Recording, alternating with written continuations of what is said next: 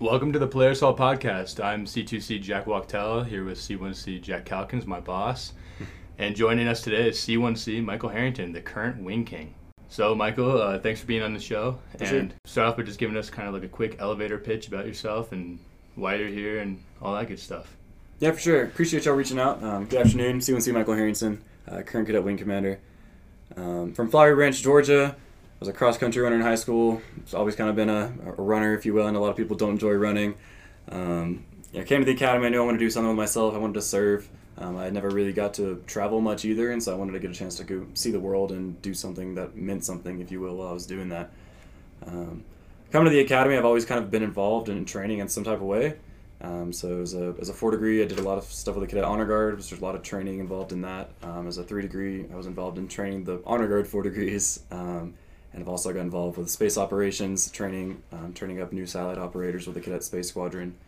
And then also working BCT for 2 summers now, once as a flight insto and then once as a director of training. So really just a big training focus for me. I think I really get a lot out of developing people and watching them grow. So that was kind of a drive for me to become the Cadet Wing Commander, if you will, and apply for that position, as I really wanted to try and help develop people on a larger scale and contribute to their development on that larger scale, and not just kind of fly by first year. It's pretty easy in a lot of ways to kind of just check off boxes, but I wanted to try and leave a legacy and do something that meant something as a firstie. So it's kind of why I'm here now. It's been a crazy ride these past 20 lessons. I'm excited for the last 20. It's already flown by, but yeah, it's pretty much me. How's that going so far? Like your expectations versus what's going on right now with you, and is everything kind of matching up, or is it proving to be something a little bit different than what you expected? Yeah, so I mean, like with anything, it's hard to prepare for it. You just kind of have to go into it. I was speaking with the former Cadet Wing Commanders from the last 2 semesters because they were casuals here, and they gave me a lot of perspective and kind of a heads up, if you will, on some things. But there's still just kind of one of those things you just got to get in there and get your feet wet. So there's been some things. I think the staff meetings and the day-to-day, the leading new formation, the pretty visible things that everybody sees, obviously are pretty easy to expect. But what you don't expect is just the way that emotions play into what you do every day in terms of how people will perceive stuff that you say, how people will perceive the different policies. Maybe I come up with something, I'm like, oh, this will be a great thing for the Cadet Wing, and then in action it ends up being horrible, and the Cadet Wing hates it, and it's a bad look. And at the end of the day, I'm just trying to do the best that I can for the wing, and sometimes it doesn't come out that way. But overall, it's been awesome. General Moga has been an awesome commandant to us so far in terms of really letting us lead, if you will, giving us that opportunity to fail and kind of putting his inputs when he needs to, but really just letting us lead the Cadet Wing. We've been really appreciative of that. So, what do you think your vision is then, knowing that General Moga really backs the Cadet Wing 100%? What's your vision going forward here from Prague on? Yeah, so I think General Moga is really, we talk about a lot, come in with this warfighter mindset, and for me, this first 20 lessons, a lot of my mission and vision, if you will, was really just bringing the wing out of COVID. A lot of the first things that we did weren't really new to some of the upper 2 in terms of like, oh, we're starting new mill, we're starting AMIs, but they were new to the underclassmen, and they were just new to COVID USAFA. So that was kind of, I saw my role as being that wing commander that brought us out of COVID. Now, this second 20 lessons, we're really looking at helping on the cadet level, bringing out that warfighter mindset. At the end of the month, we've got the Warfighter Week coming up. We're going to have a bunch of different warfighters that are out there doing the fight right now come and talking to the wing. I just spoke with a cadet earlier today. We're looking to see if we can't get some more of those briefs that we just had during the Commandant's Challenge regarding the China threat brief, Russia threat brief. Trying to get more of those specifically for firsties, possibly 2 degrees, since they're the ones that are about to go out there and do that fight. So I'm really trying to look and see, how I can help affect that mission and that vision that General Moga has. Obviously, there's not much that the Cadet Wing Commander can change in 20 lessons in terms of large scale. We've already done a lot of that there in the first 20 lessons. So these last 20, like I said, will just really be trying to drive home that warfighter mindset and do what we can to help support that mission.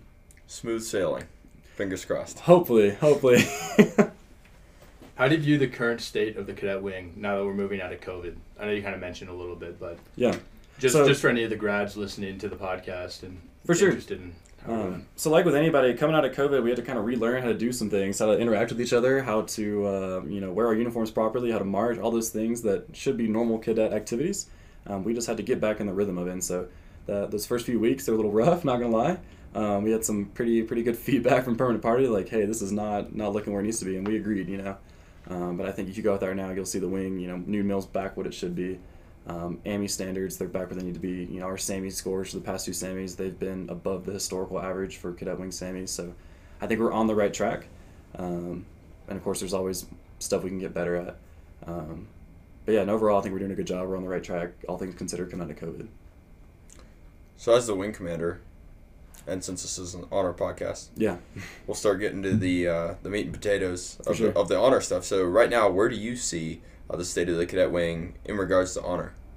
Yeah. So it's no secret that the past few years, especially that we've been here, the class of 22, there's been numerous amounts of different cases, especially with the whole, some of it call it Checkgate. You know, we went home for finals. There's a lot of issues with cadets feeling like, you know, they weren't learning very well online, and they felt that the only option for them was to, you know, cheat on their finals in a lot of ways.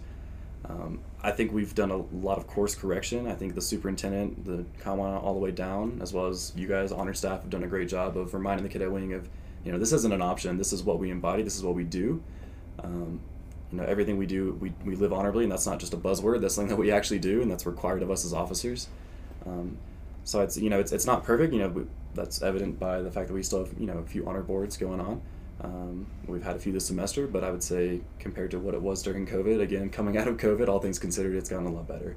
I think also with the revamp of our honor education system, the journaling system now, the 4 degrees, they're actually having to sit down and think about, you know, what does this honor lesson mean to me, or what does this honor concept, if you will, mean, versus just sitting in a briefing and kind of trying to absorb that information. They're actually thinking about it. So I think we're on the right track. That's a pretty honest assessment. I agree with you from the honor standpoint. Like we weren't where we needed to be, and I feel like we're moving in that right direction. With the 4 degree journals, if you ever want to write one, I'll send you the topic. And, for sure, yeah, I'd love to. Send that over to the 4 degrees. I'm sure they'd love to hear it. Awesome, yeah. So, I mean, like any other cadet here, as you saw, everybody kind of brushes up against the honor system, you know, during their time here. Have you ever come close or, like, witnessed, like, somebody close to you get an honor hit, or you yourself, your integrity's challenged, or anything like that? Yeah, for sure. I would say, you know, this semester, too, there's been a couple times where my schedule, I just get so busy, and I'm sitting there and I'm like, I'm not going to get this done. And of course, you know, regardless of how honorably you live, there's always going to be that thought in the back of your mind of, oh, I could probably look this up, or I could go find this. But at the end of the day, you know, what example would I be setting? Like, I could not imagine what would happen if the cadet, if any of the service academy, you know, cadet commanders, if you will, got an honor hit. And also, that's just not who I am. And what I end up doing is usually I'll just go talk to my teacher, and I'll be like, hey, you know, I have some extra duties right now, believe it or not. If there's a little bit going on, just a couple. I would appreciate, you know, if I've come to them in advance, you know, I got a few days in advance, if you could give me an extension, or if we could sit down and talk about this. And they're usually pretty receptive. So, and I would just say to anybody else that is brushing up against those things, there's always another way. You know, as long as you are thinking ahead and you are doing what's in your best interest and the academy's best interest, the honor code's best interest, there's always going to be a way to not, you know, have that violation. As the Cadet Wing Commander, obviously you're the top guy, the top dog in charge of, you know, 4,000 cadets, and we've talked in some of the past podcasts about the importance of trust. Yeah. So when you're dealing with other cadets, how do you trust that, you know, they're 18 to 24-year-olds that are? How do you trust that they're doing the right thing and that they're giving you what you need to hear? Yeah. So the two, I guess, people or groups that I work with the most are going to be my wing staff and then our group commanders. For the group commanders, that trust is pretty inherent. They were picked the same process I was, right? We all have the top 7 interviews. There's no doubt in my mind that any of our group commanders or the vice wing commander or wing DO, any of them could do my job. So I know that I have no reason not to trust them, and they've shown me these past 20 lessons, and through their support of me, support of our staff, and just through their execution, that there's no reason not to trust them. In terms of wing staff, obviously it's a little different scenario. We hire all of our wing staff instead of them getting picked. But when we went into wing staff interviews for the positions that we hire, I told them, hey, you know, this is what I want to see in a wing staff. I don't want you to just be checking off boxes. You know, the CS&D, the rules and regulations of your position, those are a baseline. You should be looking for ways to innovate and go above those. And so people that agreed to that, and they showed us that in their interview, they were picked for those jobs, and now they're on the staff. And we just I communicate all the time with them, hey, you know, these are our expectations, and they always met those expectations. So I also know, again, going back to being busy, there is no way that I could micromanage every single thing in the Cadet Wing. So I send my staff taskers, and every once, depending on what it is, if it's a little bit more critical, I'll follow up more often, but otherwise I just expect them to get it done. And, you know, 9 times out of 10 they will. Every once in a while something happens. You know, cadets are cadets. It's cadet life. we follow up and usually, find a way to course correct. But I think for the most part, the type of cadets that we have here, especially the type of cadets that want to serve those upper leadership positions, they're on the same mindset as us. They want to get the job done, do it well. So there's no reason not to trust them. So it's peer-to-peer leadership, and Yeah. that might be some of the hardest stuff that we have to deal with here as Oh, for sure. cadets. You walk down the TZO, and you can't get to Mitch's without seeing something that you need to say something about. Yeah. So how do you deal with that? Being in your position, that it's something that's expected of not only you but also the cadet wing. So what's your response to individuals who aren't upholding the standards? Yeah, so I'd say the number one, or at least one of the most important qualities of a cadet wing commander, or really just anyone in a cadet leadership position here, is the relatability piece. I could walk around the Terrazzo all day handing out Form 10s, correcting people, pulling 341s from the dualies, being rude, but that's not going to get the point across, right? That's just going to make them resent the cadet wing commander, and that's going to make them not really get any better. So for me, whenever I do make those corrections, because every once in a while, you can let certain things slide depending on the severity, especially when you're trying to get somewhere you can't stop and, like you were saying, correct every single thing you see. Right. When you do stop that person, it's just having that quick conversation, like, hey, this is unbuttoned, or make sure you're greeting loudly, whatever it is. You don't have to stop and start shooting them out. You don't have to go full BCT cadre mode all the time. Boy, that would be fun. Yeah. But no, I think it's just about being relatable. It's about explaining that why. Hey, we've got visitors on the Terrazzo today. Today's reunion day. We've got all these graduates walking around. You want to show them that, because we know they know the standard. They were taught the standard. It's just sometimes we forget. We get caught up. So it's hard. We don't always want to correct people. That's the least favorite part of my job. I do not like walking around and making corrections, but I know it's required of me to set that example, and the rest of wing staff and leadership to do that. So yeah. And not to sound also to kind of not to derail this conversation, and also not to sound ignorant. Yeah. But you were the honor guard TO, correct? Correct. Yeah. Yeah. So honor guard, I'm extremely ignorant of like what you guys are all about and what you do a lot. For sure. Half the word is half of the the name is honor. Yeah. So how does it play in, or is it just kind of like just for my sake and everybody else listening? Yeah, so the Cadet Honor Guard, we there is that honor piece that's in the name. It's less about that the academic integrity and that making the right choice. It's more about honoring others. Okay. So any detail the Cadet Wing needs, Reveille retreat, we have people out there every day, rain or snow, doing Reveille retreat. Cadet Wing color guard for new mill formation. When we had a teammate from the class of 20 pass away, as you all remember, we did a funeral for him. So any detail that the Cadet Wing needs, we perform. So again, it's more of that other aspect of honor of, like I said, honoring those that have, paid the ultimate sacrifice, or those that have won a certain award or promotion ceremonies, anything like that would be honoring someone's performance or their lives, really. And you've been very involved in training the freshmen, correct? Like your 3-degree year and also the last 2 years with the being training officer. Yeah, so I had a lot to do with the class of 24 and 23. Class of 25, I go out when I can. Obviously, a little busy this semester, so I make it out when I can. I do a little bit more of an admin role as the TO this semester, but I'm excited next semester when I have some more free time to get out there and help contribute to the end of their training. But yeah, and when I go out there, I just try to tell them, hey, you guys, you set the example. We hold our 4 degrees on the team to a very high standard. We expect them to not only just uphold the standard, but help their classmates, enforce and uphold those standards. So they're a good group of kids. Michael, I like the fact that honor guard is really the other kind of honor, and that's not a thread we pull at very much on this podcast, right? Yeah. So far, we've been mainly focused on integrity first. Yeah. But can you talk a little bit about what the other kind of honor is and what it means to you? Yeah, so I think the best way maybe I can explain this is kind of an abstract concept, really, is kind of give you the first experience where I really understood and realized what I was doing, what it meant, and how impactful it was. So a year or two ago, we had an instructor pass away, and I was chosen to do the 21 gun salute firing party detail for them. And we'd been practicing for weeks and weeks. We had done live fires down on the parade field, getting ready. We want to make sure all the shots are in time, all that kind of stuff. So the night, it was snowing.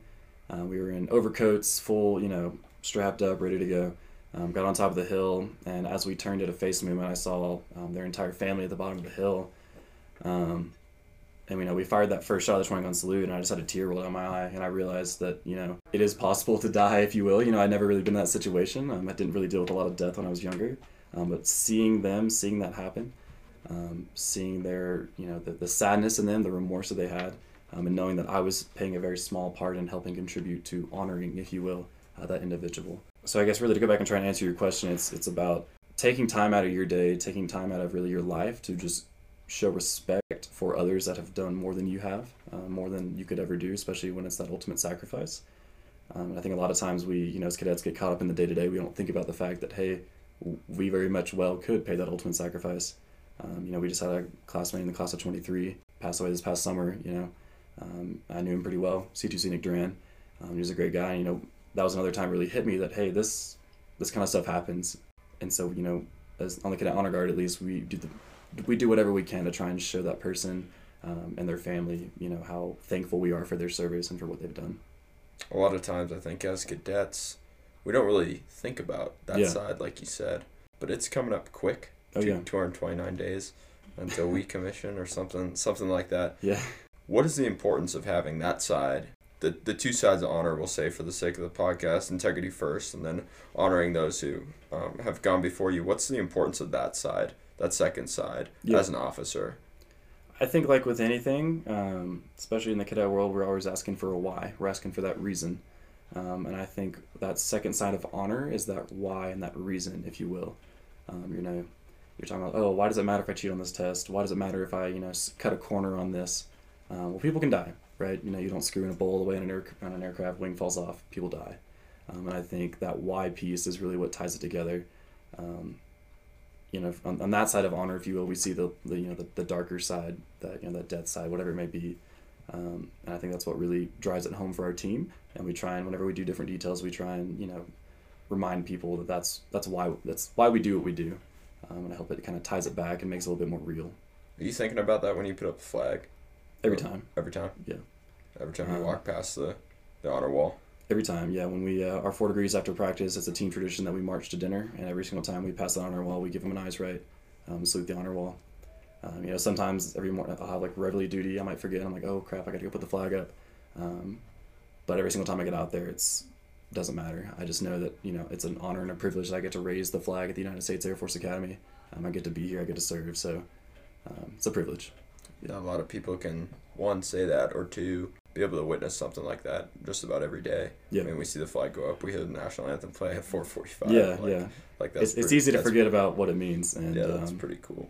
Yeah, it's an awesome opportunity. Michael, do you think your perception that people have of you as a wing commander is accurate? Like, how people view you as a wing commander is accurate to what you're actually doing, like, in your position? Do you think that the cadet wing is, like, how they view your actions kind of matches up with what you think you're doing? First, I'll say I don't know, because I'm not one of those people.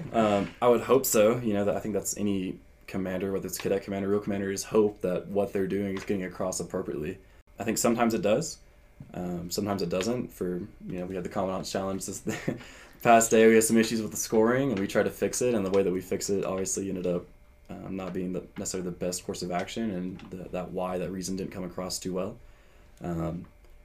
I think people that know me understand a little bit better. Like, I'm a pretty outgoing guy. I love, enjoy having fun, having good conversation.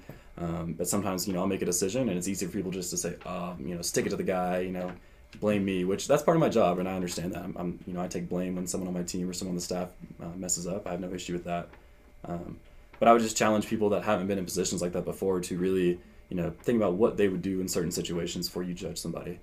Especially after this, I will never judge anybody for making a decision until I've sat down and talked to them or been in their position, because it's stressful, and especially when you're given, like with the Commandant's Challenge, we were given about 15 minutes to make a last minute decision on scoring, and there's time pressure. You got other people giving you feedback and inputs, and at the end of the day, you just got to execute. You got to make a decision and go with it, and that's what we did in that example. But to answer, I don't really know. I hope so. I know in some cases it hasn't, but I do my best to try and message appropriately to make sure that people do perceive me the way that I am attempting to be perceived. It is cliche, like with everybody's like, oh, you have to be able to take feedback when you're in these positions. Like, I live with the RO guy. Like, I live with Dan. Dan is taking feedback all the time. I have to see him. Sure. I actively see him take feedback almost every minute, whether it be on Yodel or whatever. But I think it's still important, though. Yeah, you got to aggressively seek feedback, and that's what I tell my people. And every single time I say anything to our squadron commanders or group commanders, I'm like, my door's always open. I don't mean that in like a cliche way. Like, please, if I'm doing something wrong, I want to know about it. There's no reason that I should keep messing up just because you're nervous to come talk to me. So agree 100%. Yeah, it's a common trend with a lot of people we've interviewed with the trust, because you can't really have trust if everybody's kind of blowing smoke, in your direction. And especially with General Moga, he was talking about how he has to really have this trust with everybody he works with and everybody who is in his office and on his floor and on the cadet wing. And if he doesn't have this sort of foundational trust, then he can't improve himself. And I think that's a huge factor in the success of the wing and the legacy you want to leave behind. You can't really improve if you don't know what to do. Yeah, if you can't trust each other to execute, you're not going to execute. So. Exactly. Michael, I want to go back to the Comms Challenge case study, we'll call it. So the Comms Challenge case study has received a lot of attention from the Cadet Wing in the past couple days, and being with the ground troops in class. There's been a lot of feedback, like, they lied to us, they're out to get us, it's a permanent party against cadets kind of thing. Yeah. I think what people are missing is that, not to put it in honor terms, but, like, there's an act and then there's also the intent. Like, the scores got messed up, but you guys didn't intend to screw the whole wing. Like, it wasn't an intent to deceive you, the cadet wing, into performing better because they thought they had some chance of getting out of a SAMI. Yeah.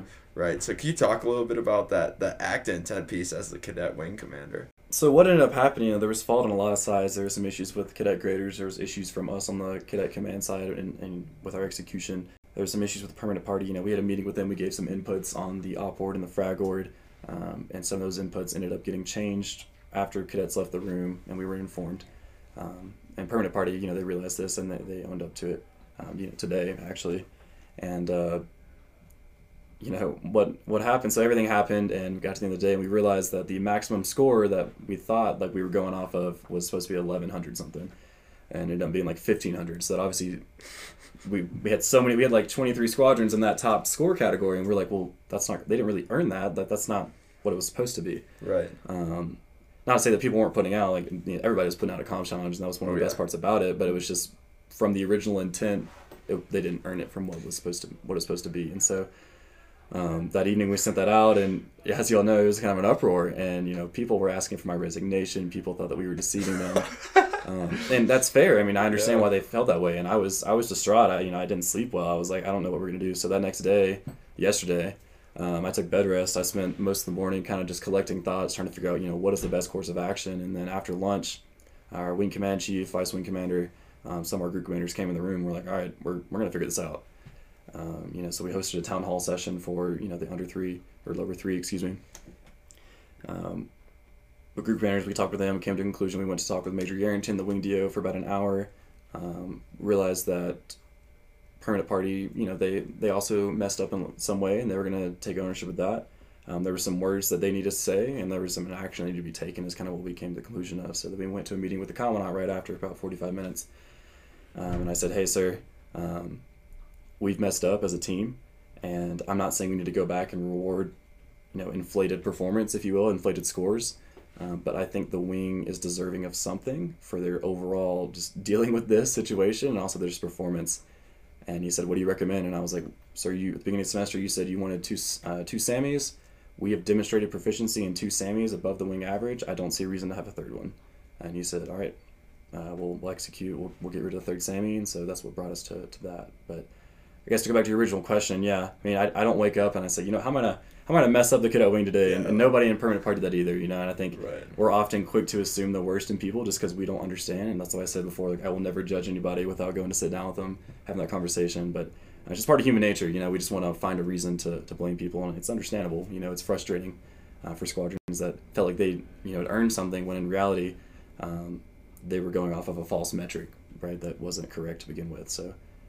That was kind of the case study on that one, if you will. And again, nobody, people that come here, people that work here, they all are working towards that common goal of developing the best second platoons they can. So there's nobody, especially at least in this hallway, this wing staff, that is waking up saying, how am I going to mess up the cadet wing today? So yeah, no. I was at lunch today, and going into lunch, we were definitely in a downward trajectory morale-wise, but you guys pulled the nose up, and good recovery with the canceling the SAMI. Good to hear.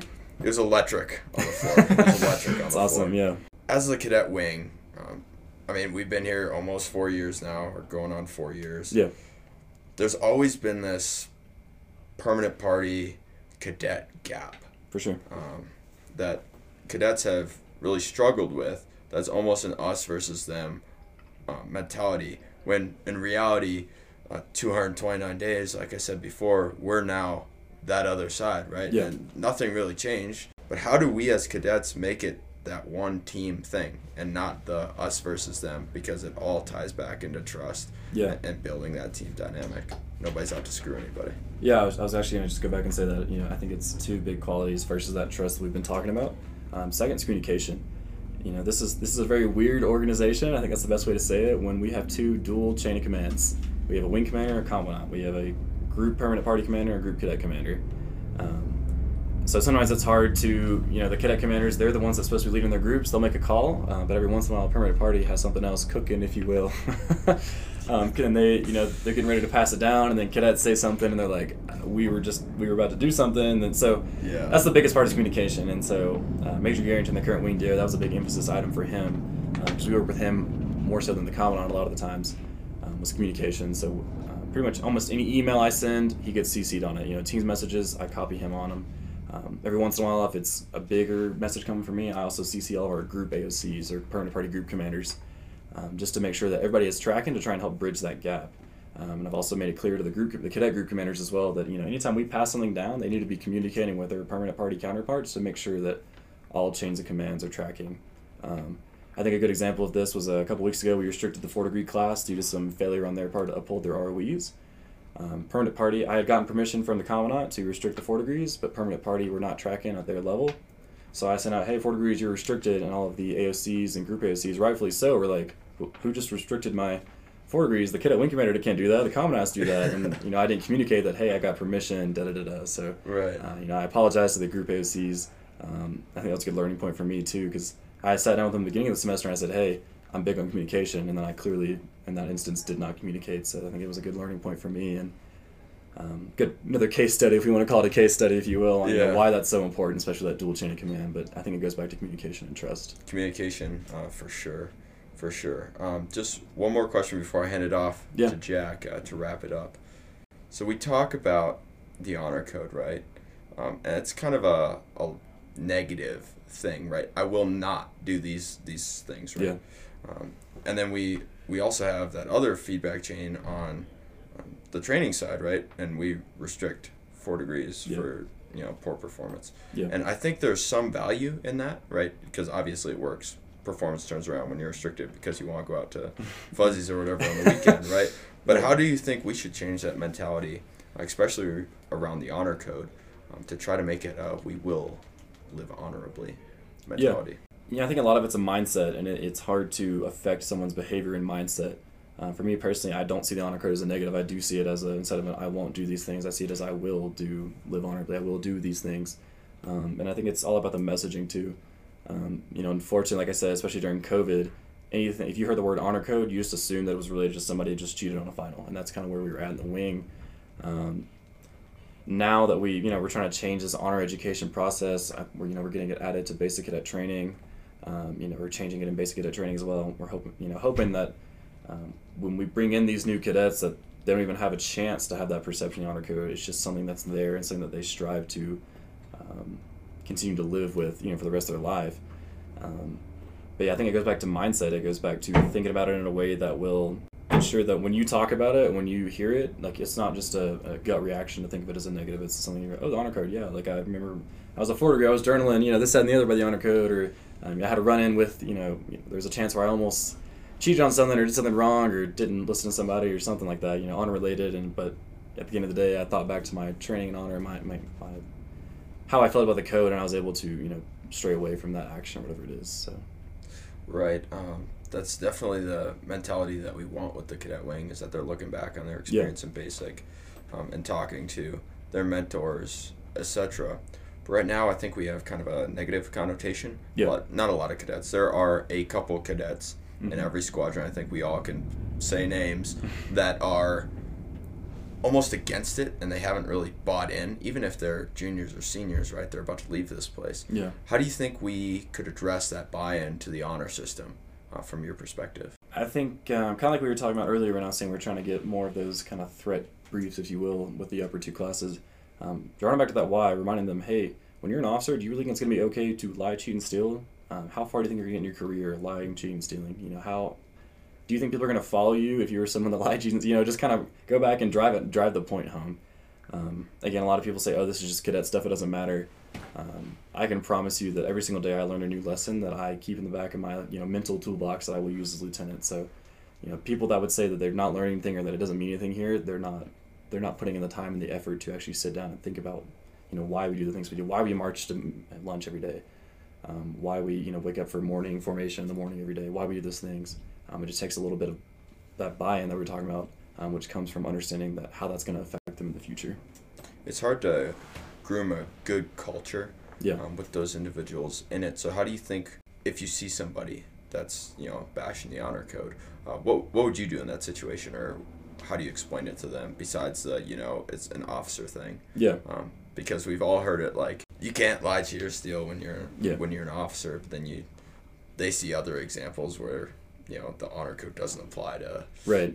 someone that's graduated, right? So Yeah. how do you address it to them specifically?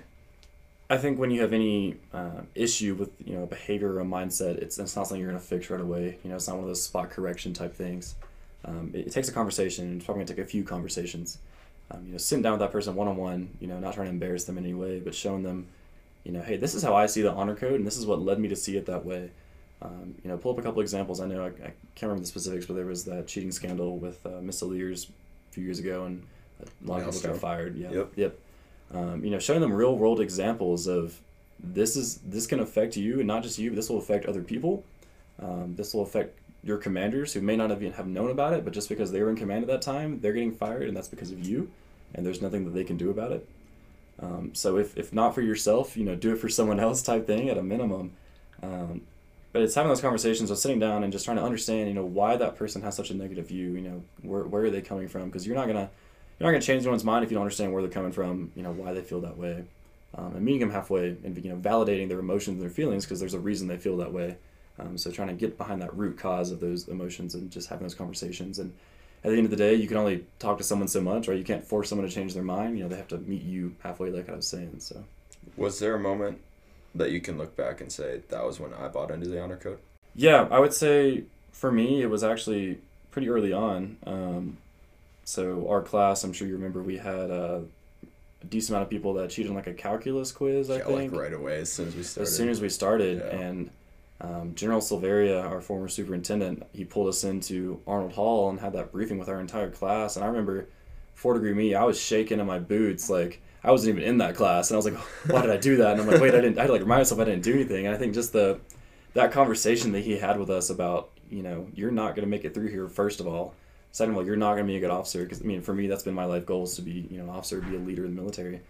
So that really struck home for me, saying, hey, if you do these things, you're not going to make it. And again, I didn't even do anything, but I was like, oh crap, like, right. I better get it together. So I think that was kind of my moment, was freshman year, and it's held true for the rest of the time I've been here. So yeah, and a lot of people didn't make it. I mean, yeah, so far in our class, we've had a ton of people that have been kicked out or left for honor, and it's real. Yeah, it's a real thing. You know, it's sad to see it happen, but you know, I think in a lot of ways it's for the best sometimes. So Michael, just to wrap this up, I want to hear your advice to your successor. Yeah. As a wing king or queen. What's your one piece of advice? Your parting words. Halfway through the semester, what sort of knowledge can you impart on them? I'm not going to try and talk about leadership qualities and abilities because they're going to have that. That's going to be something they come to bat with. I think two big things just that come to my mind right away are, you got to be relatable. You got to remember that you are still a cadet. At the end of the day, we are all 4,000 peers. So you need to understand that, yes, there's a lot of times that you're a very real commander. I make very real command decisions in this position. But at the end of the day, when I take my uniform off, take my rank off, I go on the weekend, I'm still a cadet. And if you can't be relatable, if you can't relate to your everyday cadet, you're not going to be able to message to them appropriately. And the second thing and last thing I would say is, don't get too caught up in all the day-to-day happenings. You know, I even said it yesterday. I was talking about it. I'm like, this is such a big issue for the wing right now. You know, we're super emotional about this Commandant's Challenge issue. But next week, there's going to be another issue, and this is going to be cast to the wayside. So just remembering that, like, yes, these things are important, that we're learning important officer life skills from these events that we're doing, but nothing we do here in the Cadet Wing, for the most part, is ever going to be life and death, and you should never, beat yourself up and be so stuck on one thing that you just devolve into a crazy mess of getting down on yourself and getting down on your team when, at the end of the day, you're doing the best that you can. Well, Michael, thank you so much for being on the podcast. Really appreciate your time. And for sure.